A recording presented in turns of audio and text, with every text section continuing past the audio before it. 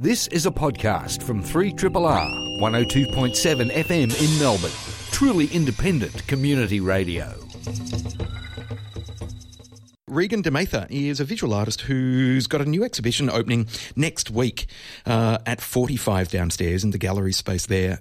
It's called Art, Life, Love, Death, Immortality and a Respectable Haircut. And Regan, welcome to Triple R. Thank you for having me.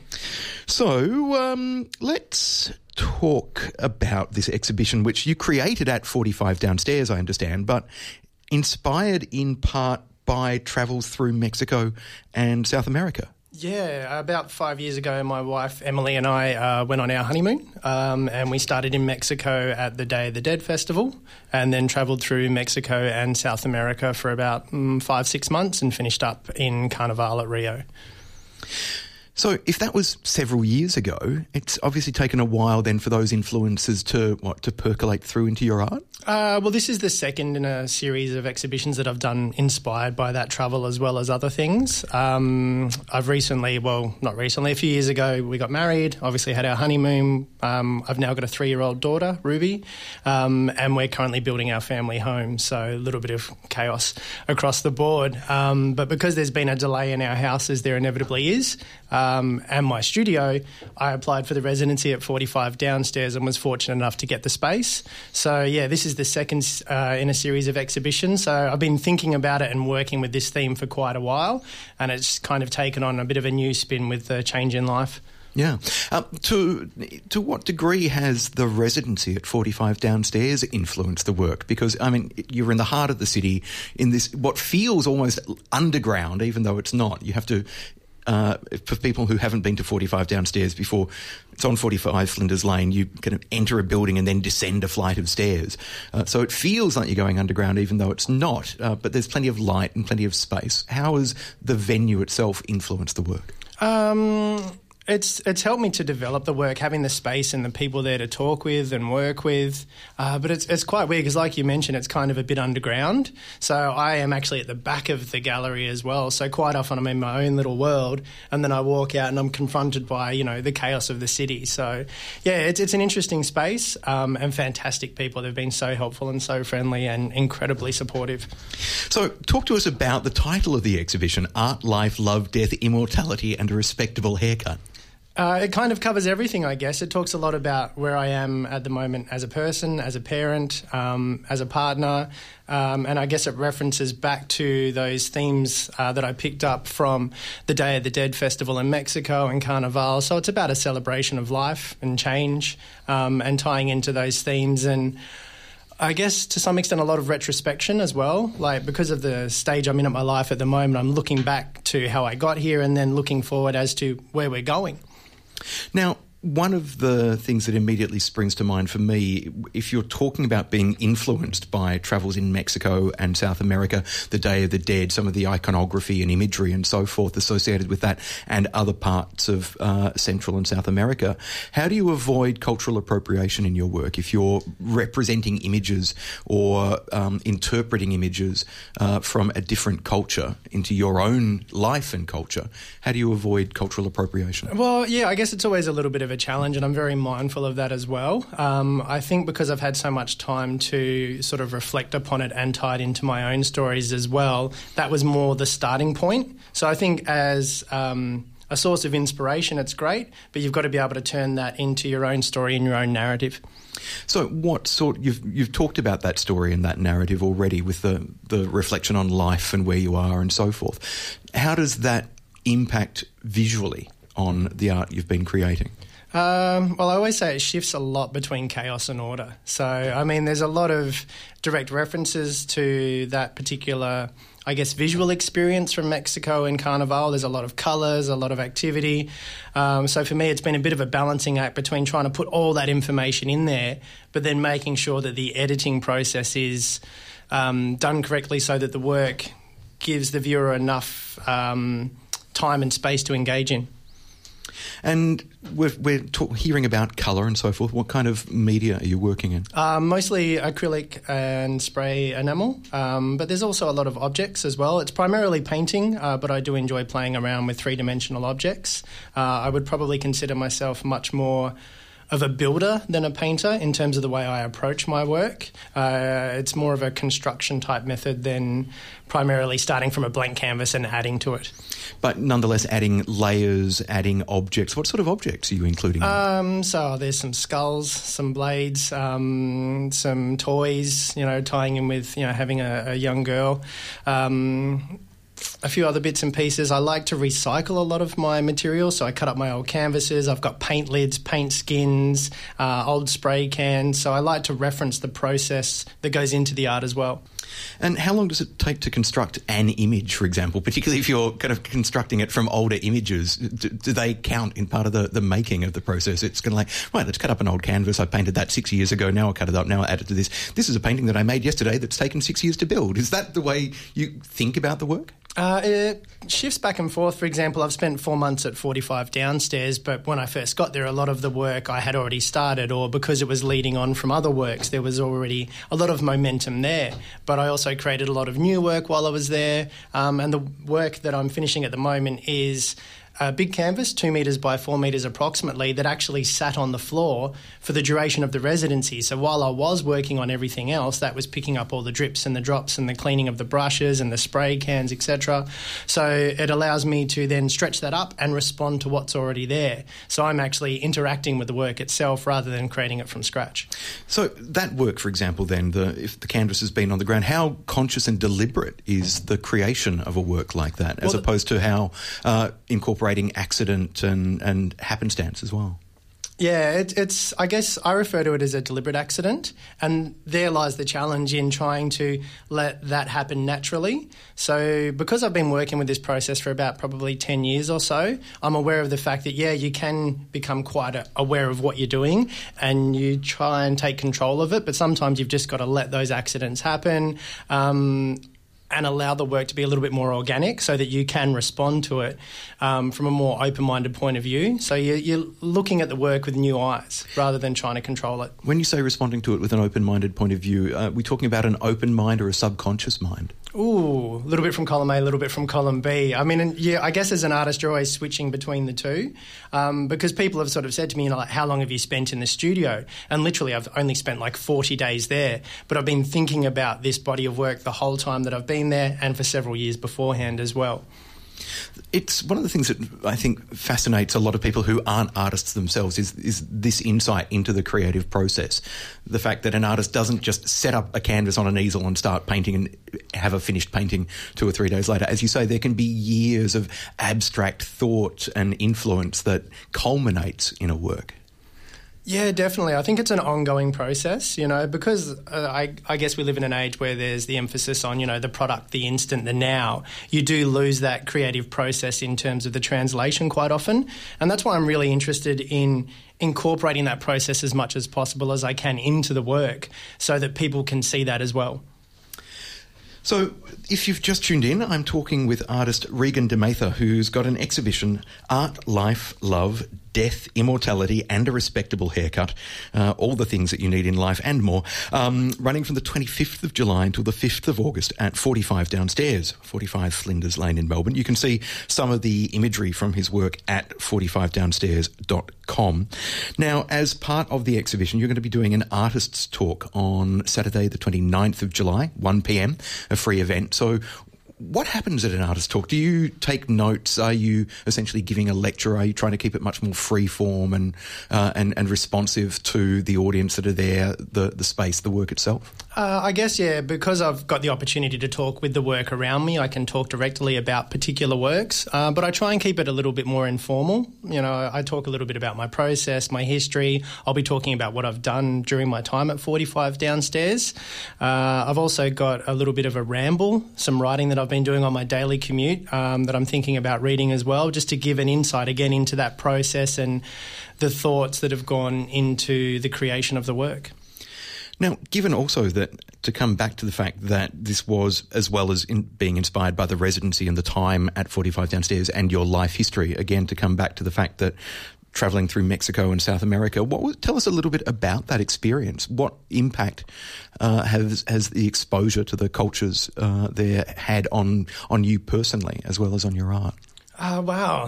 How do you condense that into a couple of seconds? Give us as detailed an answer as you want. Well, I first came across the Day of the Dead festival, funnily enough, in the film series The Crow when I was a teenager. There's a scene where they're having a Day of the Dead parade, and I always wanted to go, and my wife and I are both really keen on travelling. So when we decided to plan our honeymoon, that was one of our first stops.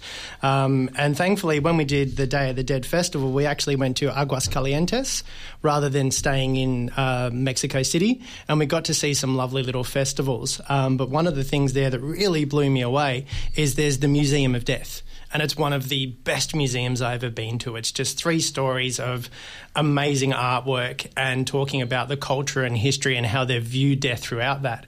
And you've got the mix of cultures in terms of, the Spanish and the Christians. And, it's a wonderful mix. And I think being able to look at the way they view death and change rather than the standard westernised idea was, a good way for me to be able to adapt and look at change myself. Some people might think it's slightly ironic to celebrate a honeymoon, a significant lifetime achievement, by being caught up in a festival and, in this case, a museum about death. But as you say, the opportunity to have a different perspective, the idea that death is more about change rather than an ending, is perhaps a valuable insight to have on a honeymoon. Yeah, I think I've always enjoyed the fact that, you can, I guess, as sombre or as sad as it can sometimes be, to view death as an opportunity to celebrate life. So it's that, I guess, the flip side of it that I'm really interested in. This has been a podcast from 3RRR 102.7 FM in Melbourne. Truly independent community radio. Want to hear more? Check out our website at rrr.org.au. My next guest has joined us in the studio. Perry Cummings is a writer and a performer and has come in to talk about a production called The Association, which is what happens when you draw inspiration from Frankenstein, the Stepford Wives and the Country Women's Association. Perry, welcome to Triple R. Hi, Richard. It's lovely to be here. So what really intrigued me about this show is, apart from the fact that it's billed as a secret meeting for women by women, is that it's a theatre performance, but then halfway through it switches from being a theatre performance to becoming an exercise in shooting and making an independent film. Absolutely. I've been working with Girls That Good, which is run and founded by Jennifer Monk for about 4 years now. And in that time, this is the 3rd theatre piece we've done, but we've also done a short film piece as well. And because Girls That Good is all about extending women's skills in the industry, we've got myself, who's a screenwriter, and we've got a couple of fantastic young film directors and somebody who has been brilliant at design, all as part of the company at the moment. So we thought, why don't we do our own crazy experiment, hire a house for a month and not only do an immersive theatre piece, but also film it and create a short film as well. So not at all ambitious. No. No, we like to bite off more than we can chew. But I think it's a really interesting model to work on, because if you're going to all the effort to write and stage an independent production, you've got all the actors there, you've got the technical crew and so forth. Why not go that extra yard and then go, right now we just switch mode and go from one art form to another to create a film? Absolutely. And also we have that wonderful luxury that you don't always get with film, particularly with independent film, is that the cast have been rehearsing this piece for weeks. So we know it inside and out. We feel like we are these women now. So hopefully that will bring a whole different level to the work as we film it. Tell us a little bit more about The Association, the production itself. As I mentioned, it's part Frankenstein, part the Stepford Wives, which people will be very familiar with Frankenstein. The idea of the Frankenstein monster has become such a cultural touchstone. Yeah. The Country Women's Association, which can... iconic and in this which country. Some people might dismiss as, it's just an organisation that makes scones and sits around talking, when in fact it provides support for isolated women on farms, access to support for domestic violence. Absolutely. Community support for so many women, and not just in the country as well, but there's some fantastic groups in Melbourne, and some of them we've been chatting with and talking to over this process, and some of them have have been coming to the show because they can strongly identify with that. But the Country Women's Association, both here in Melbourne and throughout the country, do some amazing work. And the other influence is the Stepford Wives, which the notion of creating the ideal kind of submissive but perfect housewife. I'm very interested in the idea of perfection and our pursuit of perfection. Everything is airbrushed, and I think in this social media age that we get to see the best version of people, which can make people feel very isolated and lonely. So this is about women who are taking on a hands-on approach to creating the perfect life and the perfect partner, to highlight the fact that maybe it's in our perfections that we find connection and happiness. And it's also an immersive work as well. So, and you've already mentioned that you've rented a house for a month in which to stage the work. That's so right. Rather than a traditional theatre space, file in, sit down, watch a show, I'm already imagining the idea of the audience being welcomed to the house, ushered in, tea, in our own biscuits, secret society kind of way. The audience are treated as members of the society, perhaps not the inner circle who have been working on a special project that is revealed throughout the night, but they're definitely treated as members. They're welcomed, they're encouraged to give the secret sign, they're part of all the rituals, they're part of the circle that discusses the meetings, the monthly business of our association, and then things perhaps go terribly wrong. It's an immersive theatre event, and the audience are definitely encouraged to be a part of that experience, but it's in that comfortable way. It's not audience participation. So people aren't going to be dragged up on stage and used as models, but they are encouraged to surrender to the storytelling. And be surrounded by it. The wonderful thing about being in this fantastic house, which was a brilliant idea of Jen and Lee, our director, Lee McClanahan, is that, literally everything is about the association. This house for this month is our President Betty's house that she's inviting people to. And everything from every piece of art on the wall to the boxes of collections that we're collecting for, women with domestic violence and, there's pamphlets around. Everything is an immersive experience, from waiting outside in the cold to being ushered into this lovely warm house and then being invited into each of the rooms, which are very different.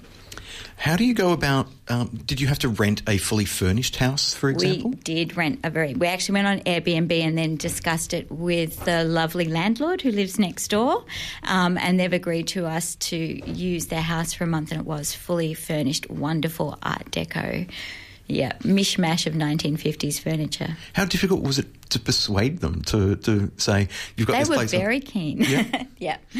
There's some really wonderful, supportive Melbourne landlords and owners of community halls and so forth who we found surprisingly supportive of these type of projects. That doesn't surprise you in some ways, and it's part of a trend that I've seen over the last couple of years of theatre in lounge rooms, more unique or boutique or immersive places in escaping not necessarily the banality of a traditional theatre. It's not quite the right word, but there's something slightly sterile about a theatre environment. Even if it's quite a plush, lush theatre, it's nonetheless there's something artificial about sitting in rows and silently watching a work. It certainly helps you to suspend your disbelief. I think that people, particularly last night, we had an incredibly responsive audience with people taking part in the meeting themselves. And I think people forget that it's a show for that 60 minutes. And it certainly is a unique experience. It's something that you won't experience if you just go to a normal theatre. And as we've said, the fact that it begins as a secret meeting and there are revelations which will occur over the work. As we've mentioned, the fact that the Stepford Wives and Frankenstein are two of the touchstones without having to give anything away. You reference those works. And I can imagine the slow reveal, the slow revelation of something slightly horrific, I suspect. Absolutely. I think these ladies are all delightful when you meet them and very real. And as you said, we do entice our association members with tea and scones and chats and talk of charities. And then It's very interesting what I feel can happen in a group when you start to shift into something just incrementally, step by step, into something that may cross an ethical or moral line. And I think that's perhaps what these women are now doing. How challenging is it to write a piece like this, knowing that you do have to have this subtle and, as you say, incremental shift from sweetness into something much darker and more confronting? I think grounding it in reality was really important. Jen and I and Lee, the director, did a lot of research. Jen went to several CWA meetings, both in the country and here. We did a lot of reading. I think grounding it in the truth of these women and the strong motivation for them, not only the desire to help each other, but what's lacking in their own lives. Each of them has something very important lacking in their own lives that drives them to be a part of this. But I think really grounding it in that sense of the real, and that these are real, fully fleshed, three-dimensional women that you might meet in any CWA meeting. The production we're talking about is Girls Act Good's production of The Association, which is on now until the 30th of July at number 64, which is the house at 64 Pentland Parade in Yarraville. That's right, 2 minutes away from the Seddon railway station, so it's very easy to get to. And after the season, you are shooting a film. That's right. Yeah, and in terms of advice for people who have never made a short film, for example, how complex is it in this day and age of digital technology when anybody can really shoot something on their mobile phone and then you can easily access the software to edit on your computer at home? Is it almost too easy to make a film? I think that if you want to make a good film, the best thing that you can do is give it time.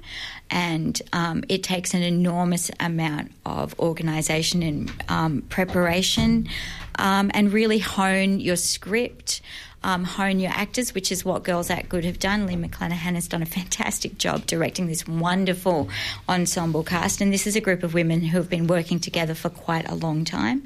It's one of the strengths of Girls Act Good. But I think time and dedicate yourself to it. I think the best way of learning, my partner and I also make films, and we made our first feature film last year, is jump in and go for it, but know that if you want to make something that you're proud of, like this wonderful experience that we're having at the moment, is to give it time and lots of hard work. You are listening to a podcast from Australia's best-known community radio station, 3RRR, 102.7 in Melbourne.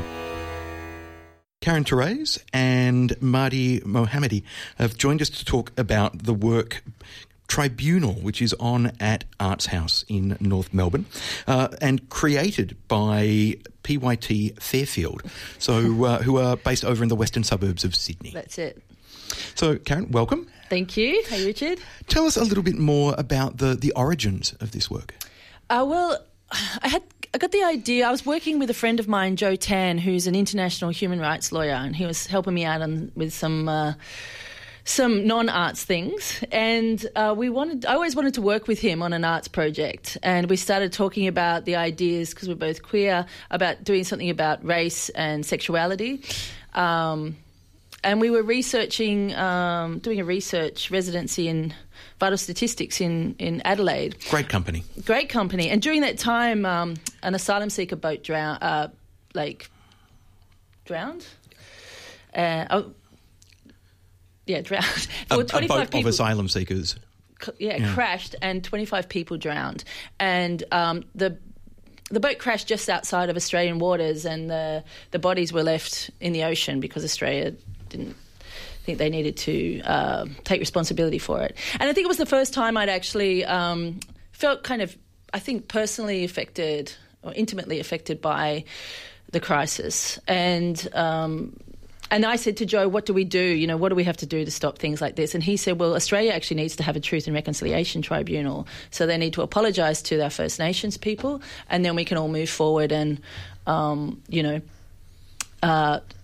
things like what's happening now with Australian policy on asylum seekers mightn't happen.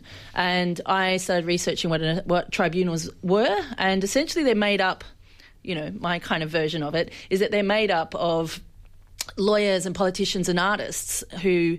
and it's kind of a people's court. So Australia hasn't had one, so I thought I would... Create one. Create one, and that's how it came about. So for Tribunal, Marty, you've been involved in the production from kind of an earlier version of it. And I understand you're from Afghanistan originally, is that right? I'm from Afghanistan. Yeah. And how long have you been in Australia? Almost 4 years. And in that time, how have your perceptions of Australia shifted or changed? I still didn't really get the question, but... You've been here for 4 years. Yep. What did you think about Australia before you arrived? Oh, yeah. And how have your perceptions changed in the 4 years you've been living here? Like your idea of Australia has of changed? Of course, yeah. So before coming to Australia, I had a different imagination of how it's going to be like, because I heard a lot about the freedom, the democracy, and everything in Australia, and I thought, okay, Australia is the country. If I'm going out from Afghanistan, so I'm going to Australia, because I heard a lot, and that's a country of opportunities. And when I arrived, so that wasn't my expectation, I'm not knowing. It was the beautiful beaches. Completely like opposite of what I'm thinking. Yeah, it's a beautiful country with view, nature, but it's not all about that. So their behavior, how they behave as a refugee, you come here. Yeah, I didn't expect that how they treated us, and without saying anything, they just straight away put you in a detention and ask you, bam, why you're here? And day by day, and yeah, it completely changed my mind about Australia. But I found out that in this country you come alone and you will find a lot of problems, and you have to be strong to survive.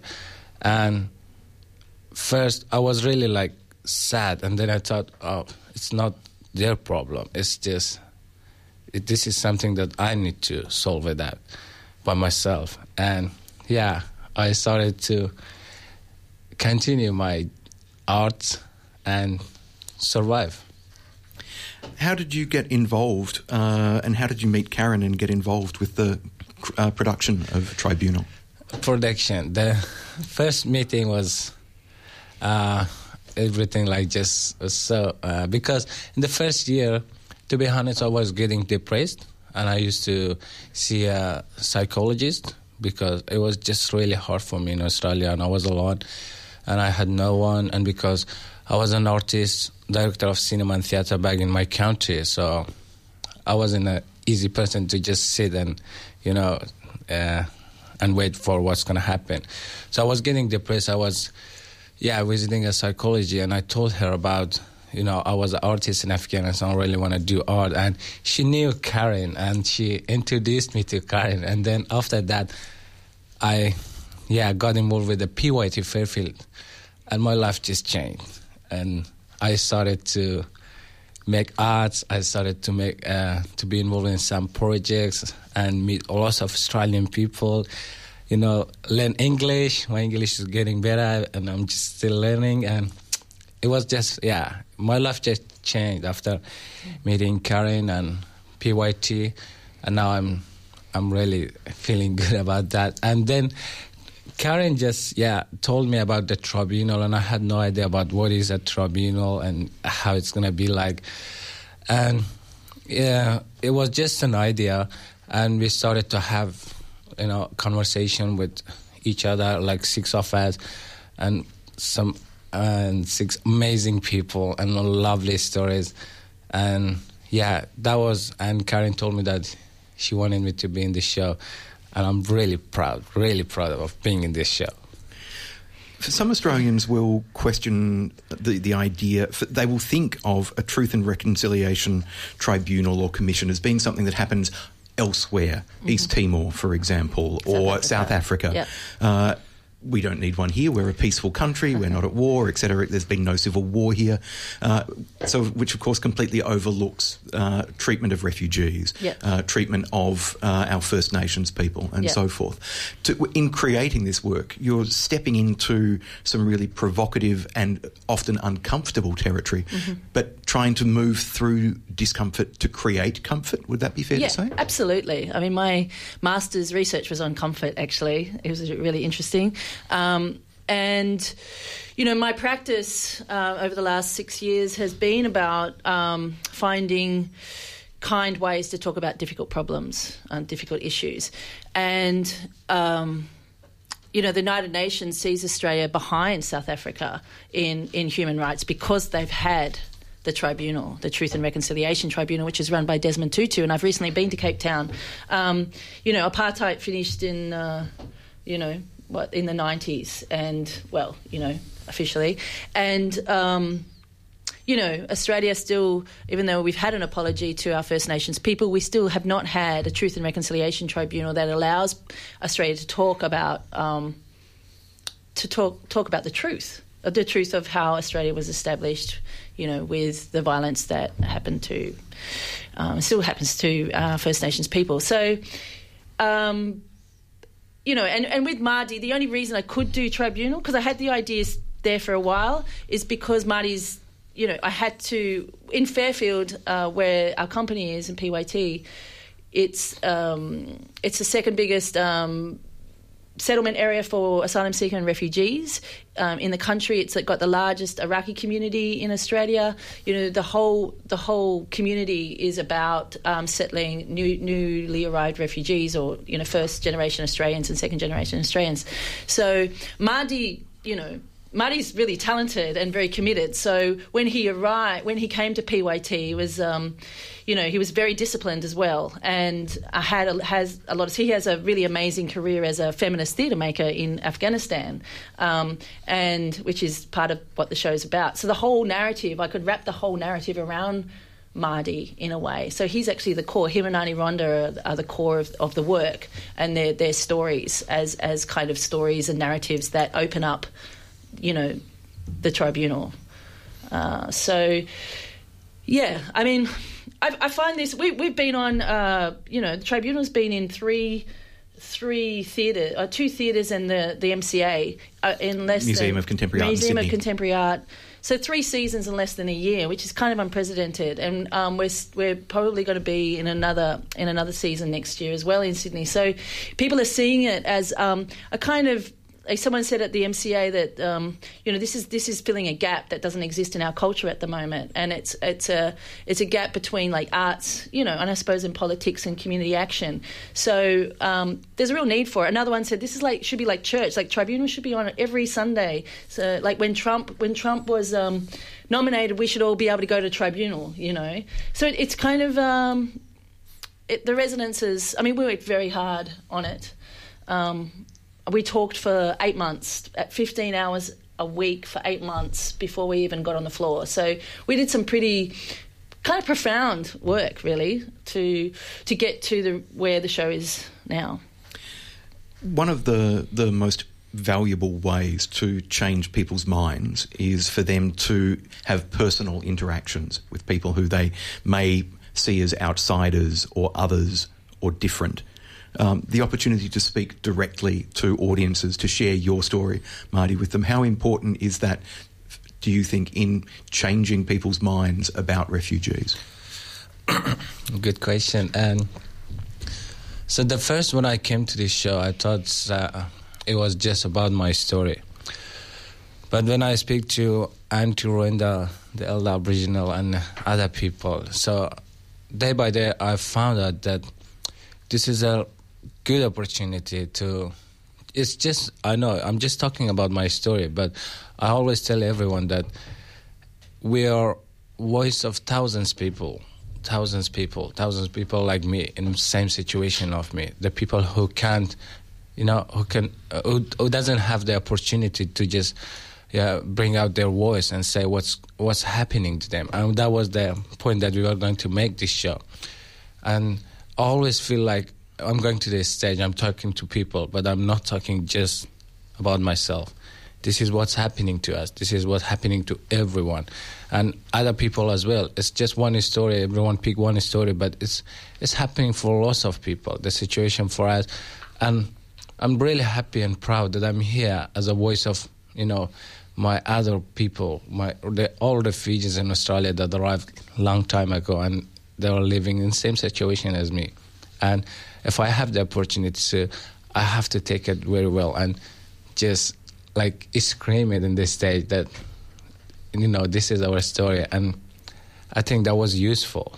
And lots of people, we changed some minds, and they just, because everyone have a opinion, but it's about refugees, and they think, how it could be like, and most of them is wrong.